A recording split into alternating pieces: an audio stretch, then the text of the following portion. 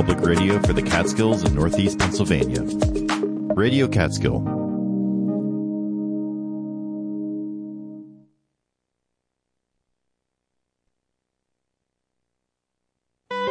We are Radio Catskill, your NPR station for the Catskills and Northeast Pennsylvania.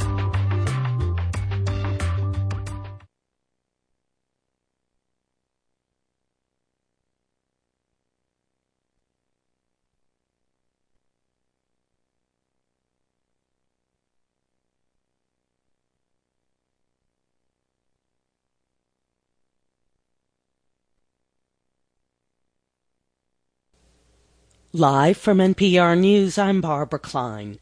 The world's largest space telescope launched atop a European Space Agency rocket this morning from South America. The $10 billion James Webb Observatory is intended as the successor to the aging Hubble Space Telescope. It's designed to detect light from the first galaxies and explore our own universe, as well as planets orbiting other stars. Scientists say it'll take a month for Webb to reach its destination 1 million miles away. It's another day of disrupted flights for many Christmas Day travelers. FlightAware.com says more than 870 flights are canceled today. More than 600 are delayed. NPR's Jennifer Ludden reports airlines say the Omicron spike is leaving them short-staffed. Delta said it had rerouted and switched out aircraft and crews, but it had exhausted all options to avoid cancellations. Delta, United, and Lufthansa all said they just have too many crew members who've called in sick or are in isolation because of COVID-19. Worldwide, more than 2,500 flights have been canceled today. Delays top 4,000.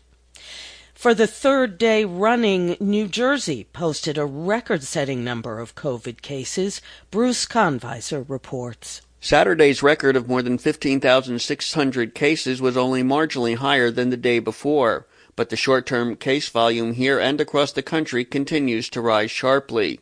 Before this week, New Jersey had not recorded more than 7,000 cases in a single day. But the combination of cold weather, indoor gatherings, and the highly contagious Omicron variant have powered the resurgent virus. The soaring infection rate is also affecting air travel as flight crew workers are falling ill. Airlines have been forced to cancel hundreds of flights across the country, including dozens out of Newark Liberty International Airport. For NPR News, I'm Bruce Conviser in Greenbrook, New Jersey. A shortage of health care in rural America is becoming more acute, and it's hitting Texas especially hard. Jamie Lozano of Texas Tech Public Media reports. In the last decade, 135 rural hospitals have closed across the U.S. Texas has experienced the most, with 24 rural hospital closures since 2005. The problem has a devastating impact to rural communities. Ramona Polk lives in Bowie, Texas, a town that lost their hospital in 2020. It is super scary living in a city with absolutely positively no hospital, no standing ER, no nothing. Texas leads the country when it comes. Support comes from Van Gorder's Furniture, featuring lodge and Adirondack styles as well as rustic collections, with showrooms at Lake Wallenpaupack, downtown Honesdale, and Milford, PA. Van Gorder's Furniture brings the outdoors inside. VanGorders.com.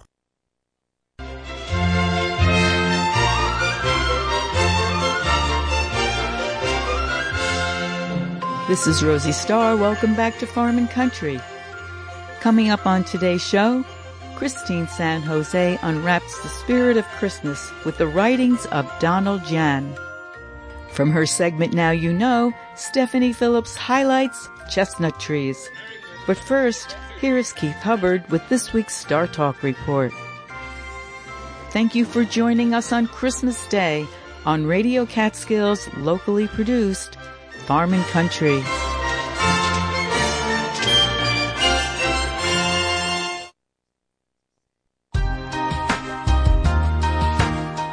For Farm and Country, I'm Keith Hubbard, and this is Star Talk. What was the Star of Bethlehem? We know it led the 3 wise men to Bethlehem. The wise men were magi, astronomers and astrologists who interpreted meaning behind cosmic events. Anything out of the ordinary was considered an omen. So for the Magi to follow the star, it must have been a rare and spectacular event. Looking at historical records of unique astronomical occurrences around the time of Jesus' birth yields several possibilities. Chinese astronomers recorded a bright comet in the constellation Capricorn in 5 BC.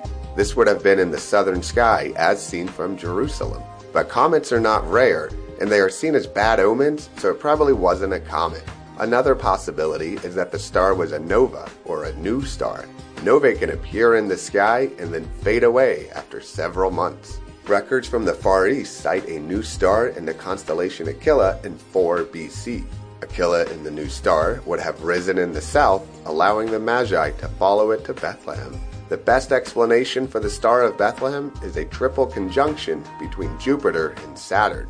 A triple conjunction is when the two planets come close together in the sky 3 times over a short period. The two planets coming close together would create a bright light in the sky, and a triple conjunction like this would only occur once every 900 years or so. This would surely get the attention of ancient astronomers and satisfies the criteria of being rare and spectacular. If you have any questions, comments, or ideas for future Star Talk segments, my email address is startalk@farmandcountry.org. For Farm and Country and Star Talk, this has been Keith Hubbard, reminding you to keep looking up.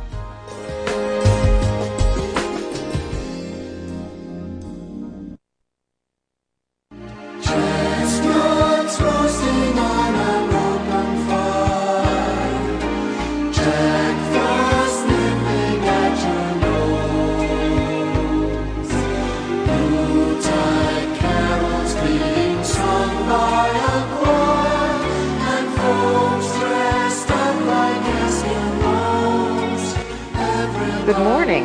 This is Stephanie Phillips with Now You Know for Farm and Country.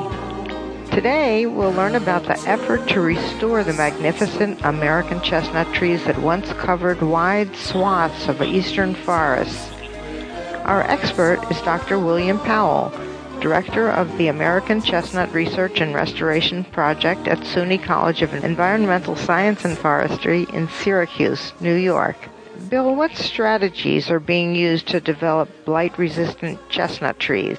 Well, there are several strategies to make a blight-resistant tree. One is through hybridization with Asian species, because they have some natural resistance, and then trying to backcross those trees to American to regenerate the traits of the American chestnut.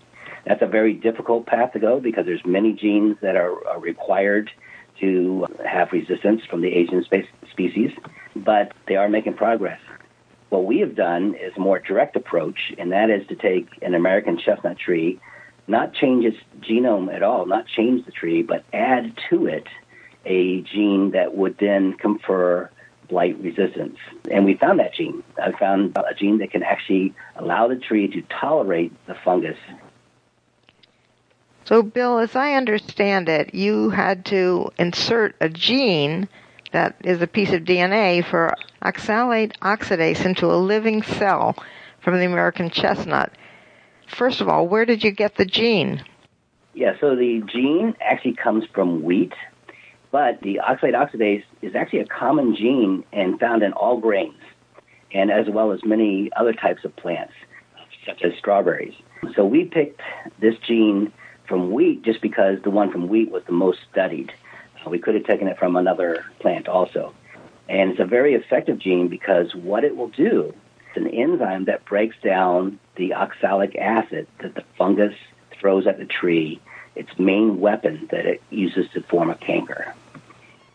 So the problem with that fungus is some kind of an acid there that chews up the tree. Yes. So the fungus attacks the tree through a wound. It will produce these acids, the main one being oxalic acid. That acid actually kills the tree's cells and allows the fungus to grow and feed off those cells. So what the enzyme of this gene does, the oxalate oxidase, it actually targets that acid and breaks it down into 2 compounds, carbon dioxide and hydrogen peroxide. These are 2 things that you're probably familiar with. Carbon dioxide is what we breathe out. Trees use this to make sugars.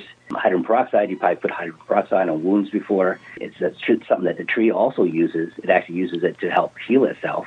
to form what's called lignin. So 2 useful compounds from this one deadly toxin. Okay, so now you've got the gene, but now you need to get the cell to transform it into a cell that's resistant. Where did you get those cells? Okay, some plants, you can actually regenerate whole plants just from the leaf tissue and stuff like that. We tried that first and did not work with chestnut. So what we had to do is actually go to seed and extract the embryos from the seed and grow those up on media in a process called tissue culture growth, and use those as a starting material to put the gene in. So you actually started with a chestnut? Yes, we actually start with the chestnut and start with the seed and take the little embryo that's inside that seed and grow them in our Petri dishes, and that's our starting material.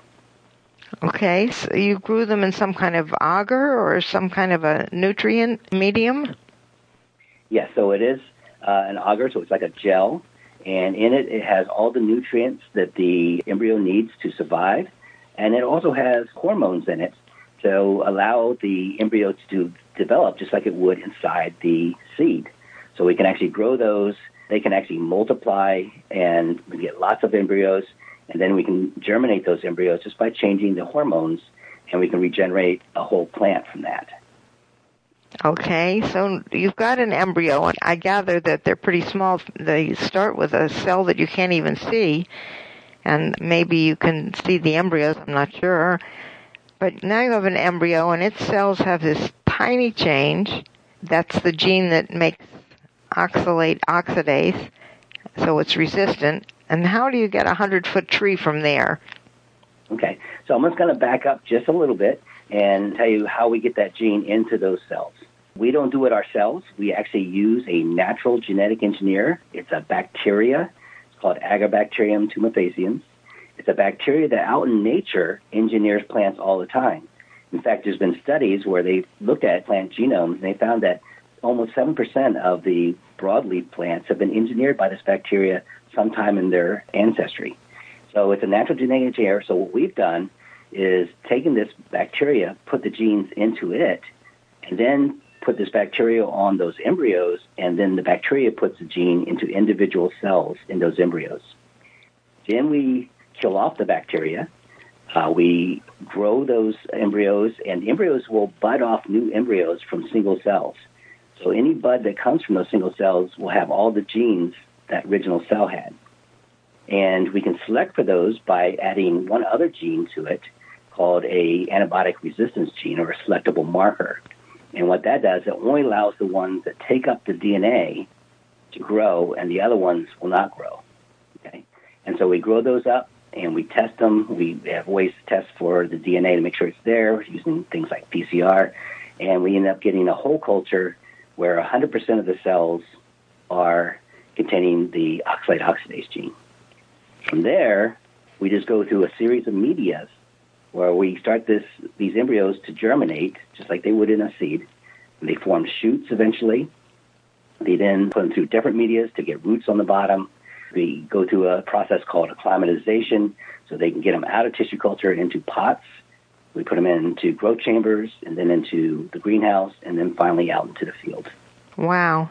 So when you first saw those roots sprouting out, you must have given a big cheer. Oh, yeah. That's one of the hurdles we had to go through, is getting all the different parts of the plant to grow and getting the right medias. Dr. Maynard used to say that each step was a graduate student project sometime in the past to get beyond those hurdles. Yeah, not easy. Now, how big is the biggest one of the plants that you've grown from embryos like that? We have some that are probably about 25 feet tall. Whoa. And about 5 inches diameter. But those are only a couple trees that we have. Most of them are very small. And the reason why is because we are highly regulated by USDA for our field trials.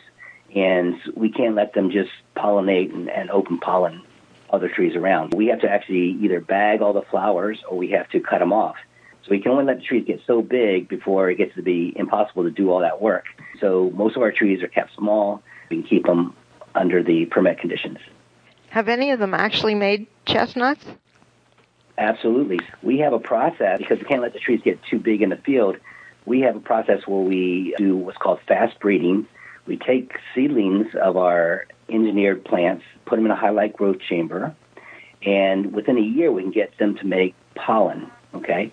So we can take that pollen, go out to a wild-type, what we call a mother tree, and those trees are susceptible to light, so we have a hard time keeping them alive, but we keep them alive long enough to flower, and we then make crosses and get the offspring that way. We've actually gone through up to 4 generations now. This last year we got our 4th generation of outcrossing that way from that process. So you were talking about pollen. That's from a male tree. Do you have to make both male and female chestnut trees for the project to work? Well, that's interesting because chestnut has both male and female flowers on the same tree, but they're incompatible, so that the male, what's called catkins, that produces the pollen, cannot fertilize the burrs, which is the female flower, on the same tree. So you have to have at least 2 trees to cross-pollinate, but they both make those structures to each individual tree. So we don't have like male trees and female trees. We just have trees that produce both, but you got to make sure you have a different tree pollinating because they're self-compatible. So they have to be a little genetically different for them to pollinate each other. Yes. How can you make sure that these genetically engineered trees are safe to release into the environment? What do you have to do for the regulators? Okay. There's a couple things there. One is the argument that actually genetic engineering has less risk than traditional breeding because you're actually mixing a lot less genes than you do when you do breeding of 2 species. So you're much more precise. But beyond that, we actually do a lot of testing. We've tested the leaves on insects. We've had both aquatic and terrestrial insects feeding on the leaves. We even fed the leaves to wood frog tadpoles to make sure there's no problems with that. We look at things like mycorrhizae, which are the good fungus on the roots of the trees that help the trees survive, and see no difference there. We've done things like leaf litter decomposition. We've looked extensively at the nuts, looked at nutrition of the nuts. We looked at allergens in the nuts. We looked at phenolic and things like that in the nuts. Again, all those things, no difference between our genetically engineered and the wild type. The one thing difference is that it's tolerant of the blight. And that's because we start with the original tree and don't change it. We just add this gene to it. Do you think that once you've got a few trees growing, and if the regulators will let you do it, do you think they'll propagate on their own and make forests? Yes, they will. But it's not going to be easy. We call this a century project because chestnuts aren't weeds. They don't just reproduce very quickly. It's like a maple in your yard does or something like that. They grow much slower. And in fact, some people have done studies on isolated trees out west that are away from the blight, and they figure they spread about a mile every 100 years or so. So not very fast, 100 years to go a mile. The trees have to get very big. They have to be able to produce a lot of nuts because everything likes to eat chestnuts. So you have to actually produce thousands of nuts to have a couple of them germinate and grow into trees. So you have to get a big tree and you have to get lots of trees. That's one of the studies we're getting ready to do, hopefully, is to find out how many chestnuts do you need to plant so they can be self-replicating. And that's something we'll know once we have this deregulated and able to plant those out in the fields. How long does it take from an embryo to actually get to a tree? So getting from an embryo, once we confirm that the gene is in there and we grow up a lot of embryos, then we go through the germination process and the shoot multiplication process, all that takes about a year. It used to take us about 2.5 years, but we've fine-tuned the process, so it's now about a year, maybe a little bit less, to get to a we call a plantlet, or at least a plant that's in a pot in the greenhouse, which is ready to go out into the field. Oh, that's amazingly fast. Yeah, so it's only because we've already done all this work for the past 35 years developing these techniques. Right. So do you think you'll be eating roasted American chestnuts in your lifetime? Definitely will. As a matter of fact, we are in the regulatory process right now to get them approved. We have to go through 3 different regulatory agencies, the USDA, who also oversees our field permits, the EPA, and then also the FDA. We're working with all of them. We've put submissions into each of them. The date we're looking at right now is 2023, but, anything can happen. Sometimes delays come up, but that's the date that we're hoping that we can pass them out to the public. We already have what we call holding plots being planted, so we have trees that will be ready to be distributed once we get permission to. I have to ask, have you ever tasted a roasted American chestnut? I have not tasted American chestnuts because those nuts are very valuable to us. But I have tasted hybrids from American and Asian crosses, and I've also tasted, of course, European chestnuts, and they're great. I love them. The European chestnuts you can buy here aren't quite as good as the ones out in Europe. We have a new postdoc in our lab right now who's from Portugal, and she says she's really missing the chestnuts that she usually eats this time of year. But, so they're very flavorful nuts, and we hope to be able to eat the American pretty soon. Can you give us an idea what they taste like? Is there another kind of a nut that they resemble? Well, if you eat like the European chestnuts, which are available in your stores now, they're kind of starchy, and they're different than a normal nut in that they don't have a lot of fat in them. So they're going to be sweeter, and sometimes they call them sweet chestnuts. But they're very flavorful. But what I've heard with the American chestnuts have a little bit more oil in them. They have a slightly more what they call buttery flavor to them. So something slightly different than the other chestnuts you can buy. And they say they're very good, and hopefully we'll get those back. Well, that would be wonderful. So thanks to Dr. William Powell, Director of the American Chestnut Research and Restoration Project at SUNY Syracuse.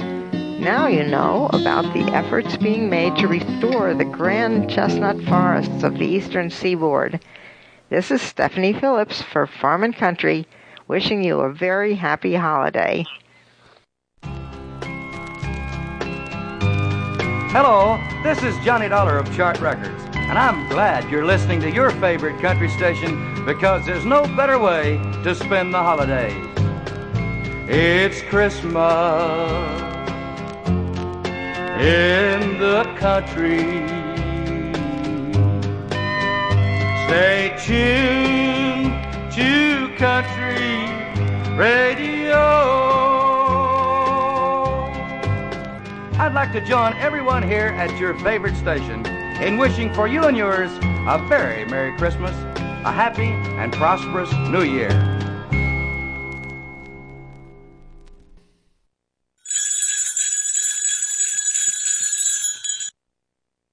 Here is Christine San Jose reading the words of D.J. Jan. D.J. was our friend from Lackawaxen, Pennsylvania, who passed from this life and left his gifted words. He loved Christmas and each year generously celebrated with children in our community. His purely playful spirit is heard in these words. Christmas is here. Christmas is here.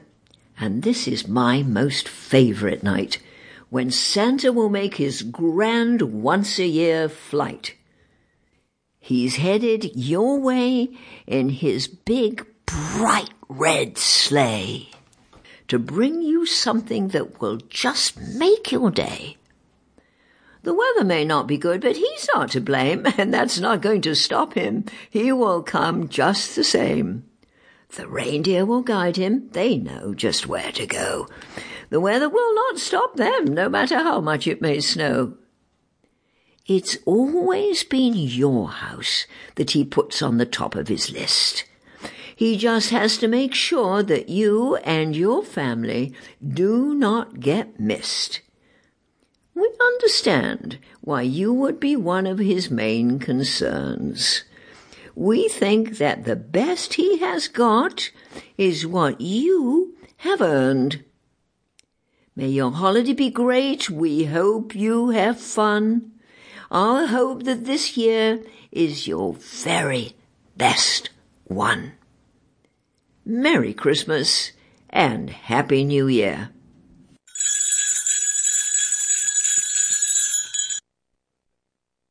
The magic of Christmas. There's no reason to worry, no reason to fear. Santa's still coming. That time is near. Don't fuss about the weather. Won't alter a thing. That's the magic of Christmas. It can't stop him. It's that time of year. His work's all done. That time when Santa and his elves have most fun. Now they're loading his sled and packing it tight, filled with all sorts of goodies for this once-a-year flight. He'll be flying through the sky by the full moon's bright light, then down through the clouds to your house this night. A special smile on his face when he gets to your house, as he slides down your chimney, just as quiet as a mouse. Your name is right at the top of his list, written so big and so bold, and the reason for this can be easily told. You have been thoughtful, loyal, steadfast, and true to your family and friends and all others year through. The true magic of Christmas is in people like you. We wish you the best, and Santa does too.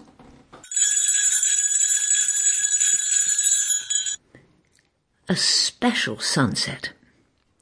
The sun is now setting, and the sky is growing dark. This is a special sunset which has just begun to start. The stars are beginning to show as that darkness closes in, and the stars will grow brighter as midnight comes on in. It brings with it a visitor, because it's that time of year. He brings warmth into our hearts for those that we hold dear. He also brings other things that help us feel joy, good times spent with family, friends, great food, and toys. May the warmth that he brings us linger long in our hearts, and we hope that warmth stays with you and will never depart. May that jolly old soul that will be out flying about this night bring you all things needed to make your heart shine bright. Thankful we are for all those that have entered into our life, whether it has been for a lifetime or maybe just for one night. We are so very thankful for what we are about to get. So very thankful for this, a special sunset.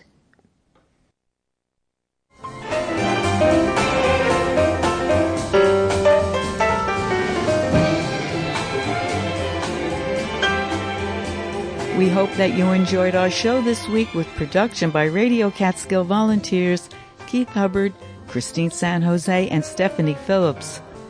Special thanks goes to our guest, Professor Dr. William Powell, Director of the American Chestnut Research and Restoration Project at SUNY College of Environmental Science and Forestry in Syracuse. This has been your host, Rosie Starr. Thanks for listening to Farm and Country on Radio Catskill. And remember, it's you that is the gift of Christmas.